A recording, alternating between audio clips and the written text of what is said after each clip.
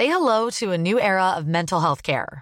Cerebral is here to help you achieve your mental wellness goals with professional therapy and medication management support. 100% online. You'll experience the all-new Cerebral Way, an innovative approach to mental wellness designed around you.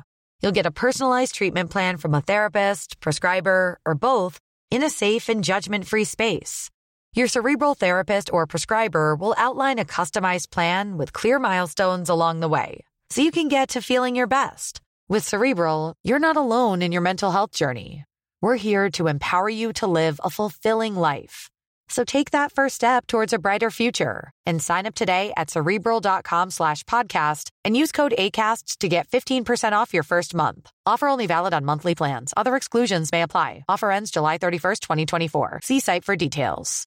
If you're looking for plump lips that last, you need to know about Juvederm lip fillers. With Juvederm Volbella XC and Juvederm Ultra XC, your lip look, whether it's subtle or bold, can last up to 1 full year with optimal treatment and no additional maintenance. Find a licensed specialist and see if it's right for you at Juvederm.com today. That's JUVEDERM.com. Add fullness to lips in adults over 21 with Juvederm Volbella XC or Juvederm Ultra XC. Do not use if you have severe allergies or a history of severe allergic reactions, or if you're allergic to lidocaine or the proteins used in Juvederm. Tell your doctor if you have a history of scarring or taking medicines that decrease the body's immune response or that can prolong bleeding. Common side effects include injection site redness, swelling, pain, tenderness, firmness, lumps, bumps, bruising, discoloration, or itching. As with all fillers, there's a rare risk of unintentional injection into a blood vessel, which can cause vision abnormalities, blindness, stroke, temporary scabs, or scarring. For full, important safety information, visit Juvederm.com.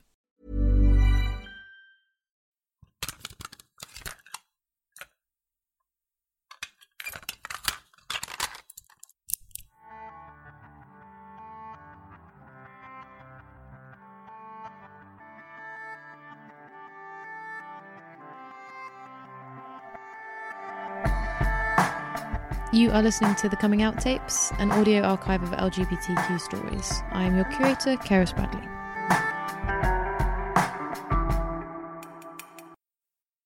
Welcome to The Coming Out Tapes. We are talking to you this evening from the bowels of Oxford University. We are literally in the basement. There is some kind of military experiment taking place. I don't know what you're trying to create in the other room, but it's all very sciencey. And I am joined by Dr. Clara Yep. Barker. So would you like to introduce yourself to the listeners? Yeah, hi. So I'm Clara Barker. I'm a material scientist at the University of Oxford in the materials department. I manage the Centre for Applied Superconductivity, where we make high-temperature superconductors, hopefully, with a bit of luck. I've been a thin film material scientist for about 15 years, something along those lines, having done a postdoc and PhD kind of around the world. I came to Oxford 3.5 years ago because I saw a job, and it seemed like a good job, so I came here, and I've no intention of moving at all, none whatsoever.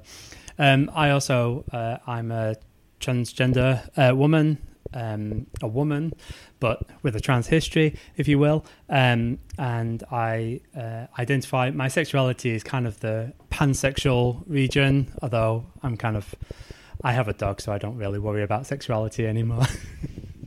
What's your dog called? Taylor. What kind of dog is Taylor? She's a pug. I got her, we took her in about 6 months ago, and life has changed now. Amazing. Is she well behaved? Yes, she's fairly well behaved. So you said that you are a woman with a trans history. So what does that phrasing, like, how did you come to define yourself using that phrasing?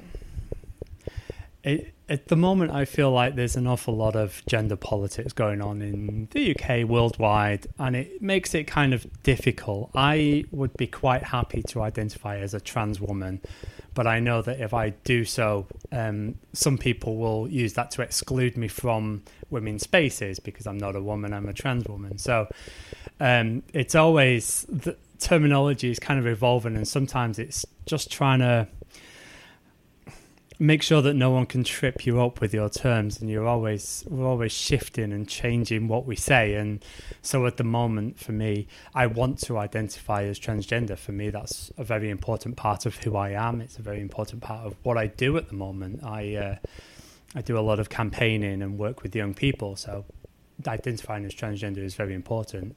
But then I'm also a woman, and it's also important at the moment that we fight for the integration of trans rights into women's rights, as it is with trans rights into men's rights, but that's not quite so active a debate at the moment. So do you feel as if you're having to like double identify yourself, or is it like purely like a way that you have to articulate it to people who maybe aren't trying to understand it in the same way? Yeah, it is.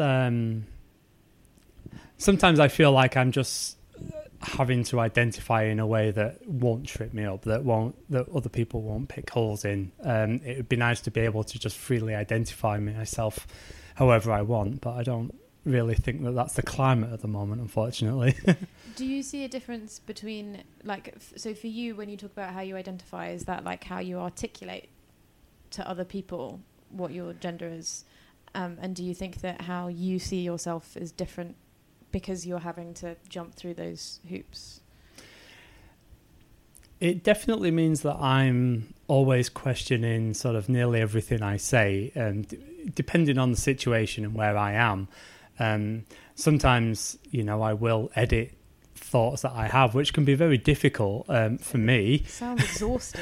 It can be, yeah, and especially I've kind of built up something of a reputation that news outlets will get in touch with me, and I've done various news interviews and stuff like that, and it's always about being trans. It's never about being a scientist, unfortunately.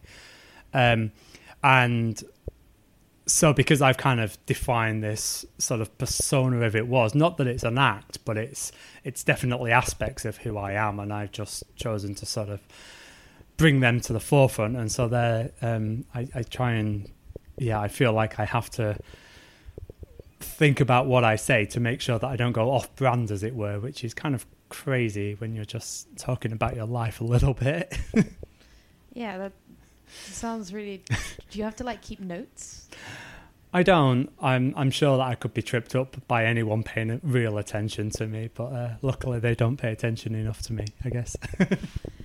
So you define as pansexual? Yes. So what does that word mean to you? Yeah, it's pansexual for me. I would say that rather than sort of fancying males and females, I like feminine people. I like feminine. I don't care whether they're anatomically male or female. It's the personality, the person that I like. Admittedly, style and looks and things come into that a little bit. So, like I say, it's the feminine side that I like, but I don't really care who the person is other than that. And to be honest, if I get on with someone and I click with someone, then I'm not going to let anything get in my way, like gender or sex. And is pansexual like the first word that you've used to like describe your sexuality, or have you used other words? That's really difficult. I've always been attracted to feminine people, and therefore I always kind of assumed that was female people. So when I was identifying as male, I identified as straight. When I first transitioned to becoming a woman, I started identifying as lesbian, but actually I realised that term didn't quite fit. So that was an evolution as time went on, definitely. So do you remember, like, did you have, was it all like a gradual process where your sort of like sexuality evolved as you, or the words that you used changed as you had like a greater understanding? Or do you remember, was there like a person that you saw and you were like, now I understand what it is? It wasn't one particular person, no. It was more an understanding of terminology, and it was an understanding. I never really identified as bisexual. I don't know, other people would probably argue it differently, but to me it wasn't male or female, it was masculinity or femininity, which maybe pansexual isn't quite the right word. Other people would argue, but for me, I wasn't attracted to manly men. I wasn't attracted to manly females even. So before I transitioned, straight felt like the closest term. And then as I grew older, pansexual kind of became more the prevalent term.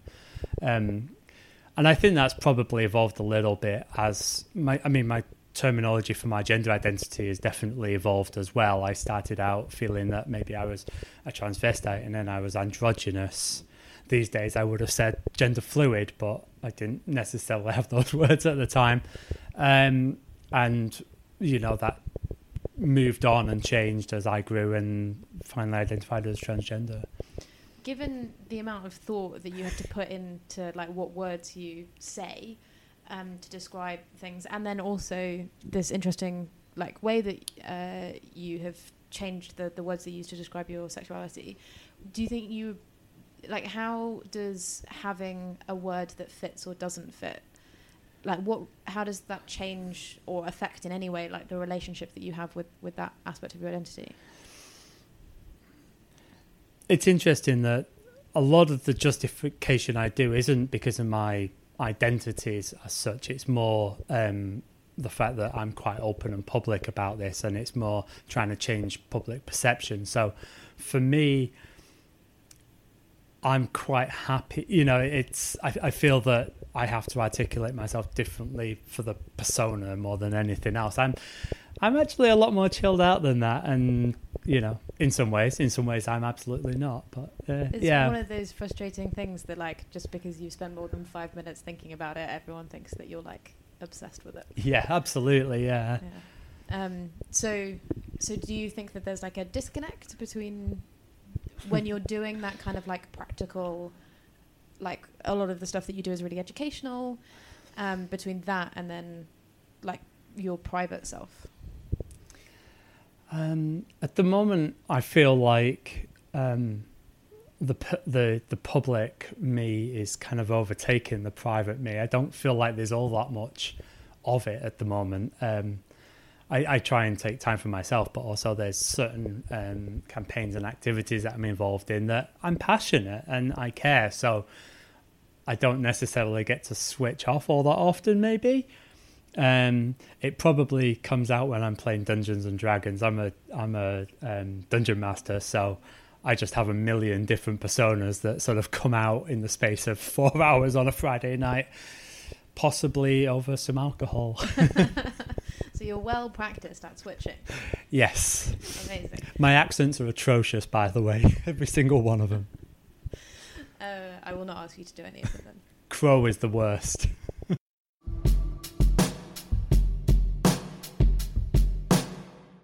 So when did you start using these kind of words to describe your sexuality and your gender? Yeah, I think with my sexuality, that's just kind of a by part of who I am. I don't necessarily pay as much attention. The words for my gender identity have been a lot more important and had a lot more impact on my life. I grew up I was born in the 70s, so I grew up in the 80s and 90s, and so we didn't have the internet, we didn't have terminology. Terminology's changed a lot in the last 5 years. So growing up, there weren't any transgender role models. You just didn't see it on TV. For me, I remember seeing a transsexual prostitute on a show about prostitution in Turkey, and that was the closest person I could identify for a very, very long time. So for years, I had fantasies of running off to Turkey, which is not necessarily great in hindsight, but that was the closest person I could identify to. So I took on this idea of transsexuality, but it always seemed like more of a fantasy and a dream than something I could really attain. Towards the end of the 90s, I started with the advent of the internet and the growth of the internet. Definitely, I started reading more stories, and at that point, I realized that there were clubs for people who identified at various levels of trans could go to. So then I gained the ability, somewhere to go, but it also gave me the ability to use words to describe myself rather than just feeling like I was a one-off odd person. It actually gave me a sense of belonging, having those terms to use. So kind of grew. But then for a very long time, I think because of my scientific career, I wanted to put the whole thought of my gender identity on away. I just wanted to put it to the back. So then for me, it was easier to identify as androgynous, to just neither, nothing. It was just me, a goth and nothing else, almost. A phase I haven't quite grown out of ever since I was 16. Killer earrings. Oh, thank you. Yeah, I work hard on the earrings. Yeah, so that I kind of put all that on the back burner, really. It was only, there was a certain point where I started talking to more trans people for various reasons, and then my gender identity became more important. I started to realize that I had to pay attention to my gender dysphoria, and transition was something that I needed to do.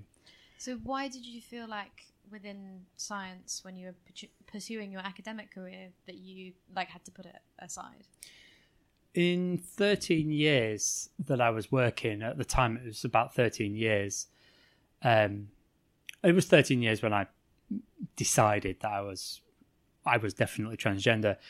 I'd met one out gay person. That was the only LGBT people that I'd met, was one person.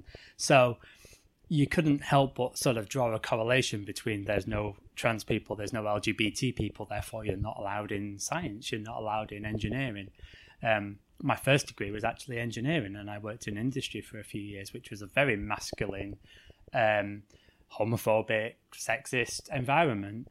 So I just assumed that when I transitioned, I would be kicked out of the sciences. And I actually kept hold of that for a very long time. When I finally started to transition, I didn't tell anyone. I was medically transitioning for a while without telling anyone.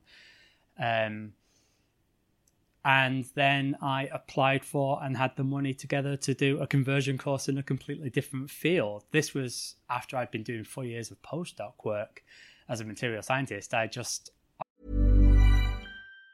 Say hello to a new era of mental health care. Cerebral is here to help you achieve your mental wellness goals with professional therapy and medication management support. 100% online. You'll experience the all-new Cerebral Way, an innovative approach to mental wellness designed around you. You'll get a personalized treatment plan from a therapist, prescriber, or both in a safe and judgment-free space. Your Cerebral therapist or prescriber will outline a customized plan with clear milestones along the way, so you can get to feeling your best. With Cerebral, you're not alone in your mental health journey. We're here to empower you to live a fulfilling life. So take that first step towards a brighter future and sign up today at Cerebral.com/podcast and use code ACAST to get 15% off your first month. Offer only valid on monthly plans. Other exclusions may apply. Offer ends July 31st, 2024. See site for details. How would you like to look 5 years younger? In a clinical study, people that had volume added with Juvederm Voluma XC in the cheeks perceived themselves as looking 5 years younger at 6 months after treatment. Look younger, feel like you. Add volume for lift and contour in the cheeks with Juvederm Voluma XC. Reverse signs of aging by adding volume to smooth laugh lines with Juvederm Volure XC. For important safety information and to find a licensed specialist, visit Juvederm.com. That's JUVEDERM.com. Not for people with severe allergic reactions, allergies to lidocaine, or the proteins used in Juvederm. Common side effects include injection site redness, swelling, pain, tenderness, firmness, lumps, bumps, bruising, discoloration, or itching. There's a risk of unintentional injection into a blood vessel, which can cause vision abnormalities, blindness, stroke, temporary scabs, or scarring. Talk to a licensed specialist to find out if it's right for you. I had my backup. I had a second career, and I just assumed that it was all over. When I did come out, no one cared. No one cared. No one batted an eyelid. Everyone that I've talked to from all those years was absolutely fine with it. Which was a bit of a disappointment, like some sort of fuss, but everyone just got on with it. And that was a really interesting thing to me, that it was my perception of science because I didn't have those role models that made me think I couldn't come out. And that's why I'm kind of passionate about sort of trying to be visible as a scientist and sort of make sure that other people know that actually there are some of us out there. So do you remember the first person that you came out to? Was it another scientist? When it comes to when I came out, I actually probably came out first to a couple of my best friends. Once I had everything in place and I knew what I was, and it wasn't the various phases, it's kind of where I'm at now as a trans woman. I came out to a couple of friends via email, my two best friends at the time. I knew that they wouldn't judge me, but the idea of coming out was still quite a scary thing. Plus, I was living in a different country. I was a postdoc in Switzerland for 4 years, and that was where I started transitioning.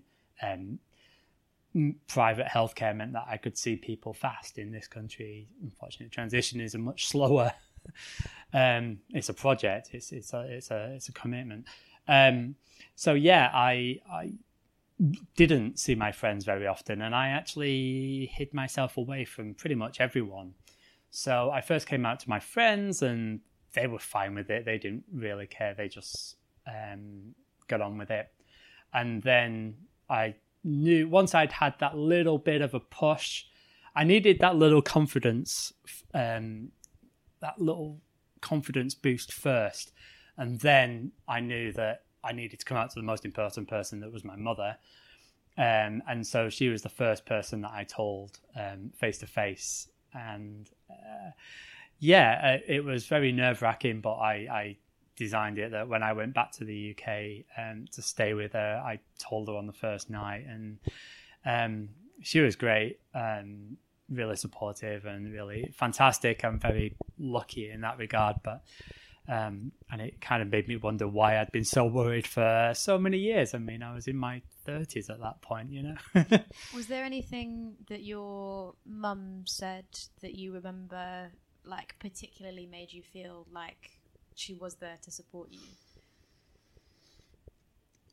I think my mother's quite open-minded, so I think she always knew about trans people.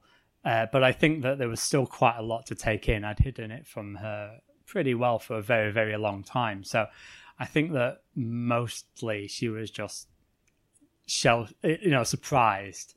But, she said, I don't care. It's up to you. I just love you, whatever. And it was just acceptance and the ability to be able to just get on and have a chat afterwards. That was really nice. I think the funniest thing, my mother said this, and so did a whole bunch of my friends, because I'd been medically transitioning for a while. Like, my figure had changed a little. There were certain changes to my face. My face was thinner and things like that. I lost a lot of muscle mass. So everyone thought that I was sick, because they didn't know why I was losing all this weight and changing. So, like, I think the thing that stands out for most people is, "Oh God, I thought you were sick. I'm so relieved," which was really sweet. So you said that you went through these like stages of identifying with androgyny, and then looking into like other types of things, and then the journey sort of concluded when you identified as a trans woman, but you didn't tell anyone until that point. So why do you think that you waited until then and didn't? Because all of those other stages, like, they sound like quite difficult things to deal with. Why do you think that you waited until you got to the point in the journey that you're at now? The biggest thing for me was that I didn't necessarily trust my own decision. I didn't trust my own mind. I thought that I still had this preconception that I wasn't really trans, that it was just a fantasy in my head, that I was somehow deluded. And for me, the big thing in accepting that was seeing a specialist therapist, basically. It was quite funny. I had a friend in Switzerland who was starting to transition, and I said to them, "Oh, I'm not interested in transitioning at all. I don't want medical transition. You know, I'm a transvestite, I'm a cross-dresser. I'm happy with that." And it was only when I said the words out loud that I realized that it was a complete and utter lie. So, and just by me saying that out loud to someone, that really sort of made me think, okay, maybe it's not. What was nice about that was, of course, I emailed them like the next day and said this, and they said, "Here's my therapist," you know. And so I was able to talk to that person, and being able to talk to a therapist who has an understanding of these things, and they said, "No, it isn't a fantasy. It's not a delusion. You are trans." That was a really big thing for me that allowed me to accept who I was. And once I accepted who I was, it wasn't actually that hard to tell other people. I think it was just that I always held back myself and I didn't trust my own judgment. Do you look back at those times and think that like maybe it had to happen in that way, or are there times where you wish that you had, like, because in terms of like role models, do you think things would have been different, or is that like not something that you really think about? I mean, I don't want to change my life. I made a lot of friends that, you know, if things were different, I wouldn't have met them. But at the same time, you know, I do wonder, there was possibly a few times when I had enough understanding of being trans that I tried to talk to people, that I tried to let them in. But I could never quite get over that hump. So weirdly enough, like pretty much all my ex-girlfriends said, "Oh yeah, no, that was obvious," when I told them that I was trans. And a lot of people say, "Oh yeah, in hindsight, of course, the clues were all there, the comments." Again, my best friend, I actually, one night when I was really struggling with my gender identity, I told him I was gay, because for some reason that felt easier than saying I was trans. I don't know why, but it did. Maybe it was because it wasn't true that it made it easier.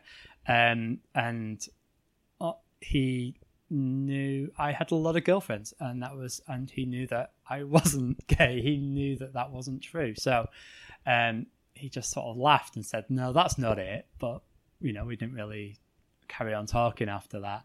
It was just very interesting that I backed out of saying I was trans and chose to say I was gay instead. Which I think a lot of people listening to me who are cis and gay are saying, "Really? That's weird." But for me, just like I say, it's all about accepting myself, and I think it was still easier to tell a lie than tell the truth.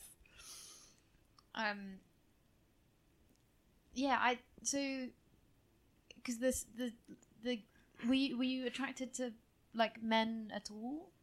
Yeah, no, not really. Yeah. That was the weird thing. I mean, I was an experimental youth, and I had a very liberal group of friends. We always used to go out in the gay village in Manchester, which is where I grew up. And a big part of that was that I knew that I could wear eyeliner and dresses and no one would bat an eyelid. So it was more about the safety of that area rather than the actual culture itself. Like, I mean, there's not many bars and clubs on Canal Street in Manchester that I like the music in. I want to go to a rock club. I want to hear metal or punk. So musically, I wasn't really into it, but it still felt like a safe place where I could sort of experiment. And so, I mean, that was another thing. I had lots of gay friends, and it wasn't an issue at all. But that also meant that I was able to consider, am I gay? Am I not?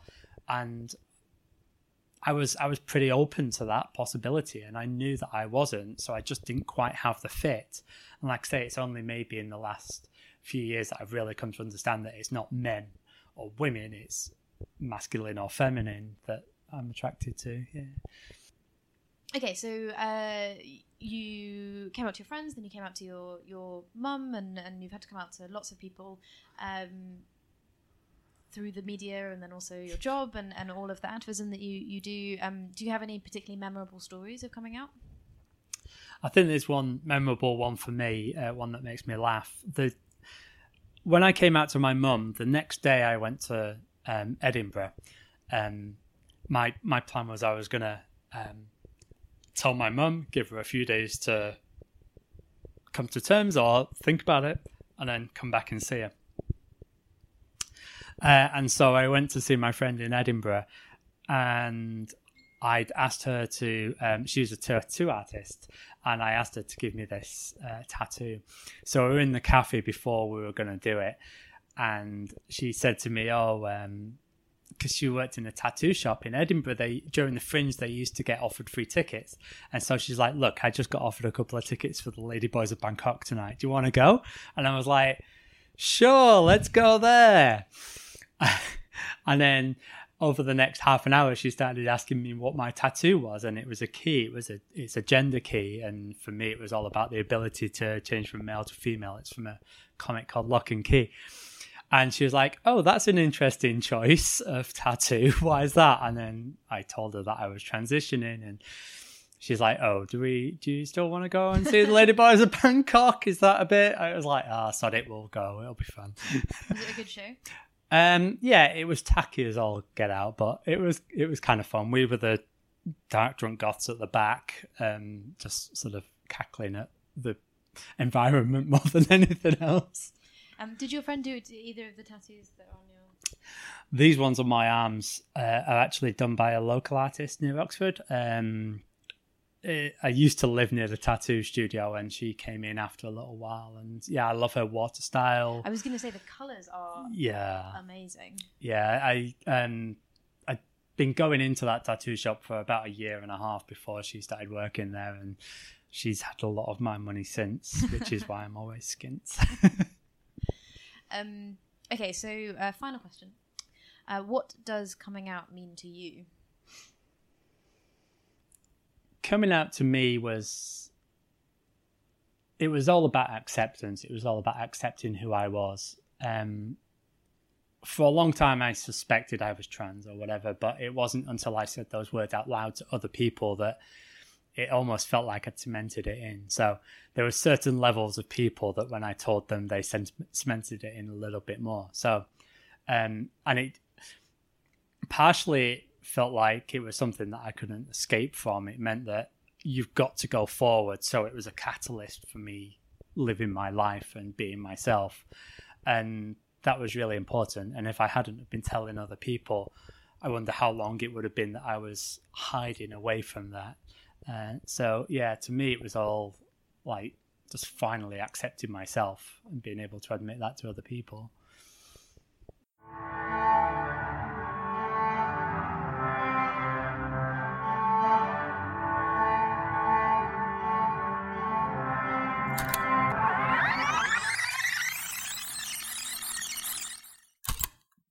Thank you so much for listening. You've been listening to me, Clara Bradley. I'd like to say a couple of thank yous to the other people who've worked on this project. So Alex Lathbridge, who has helped with the hosting of the podcast and also the compiling of the music that you've heard, and to Scary Boots for creating our incredible artwork.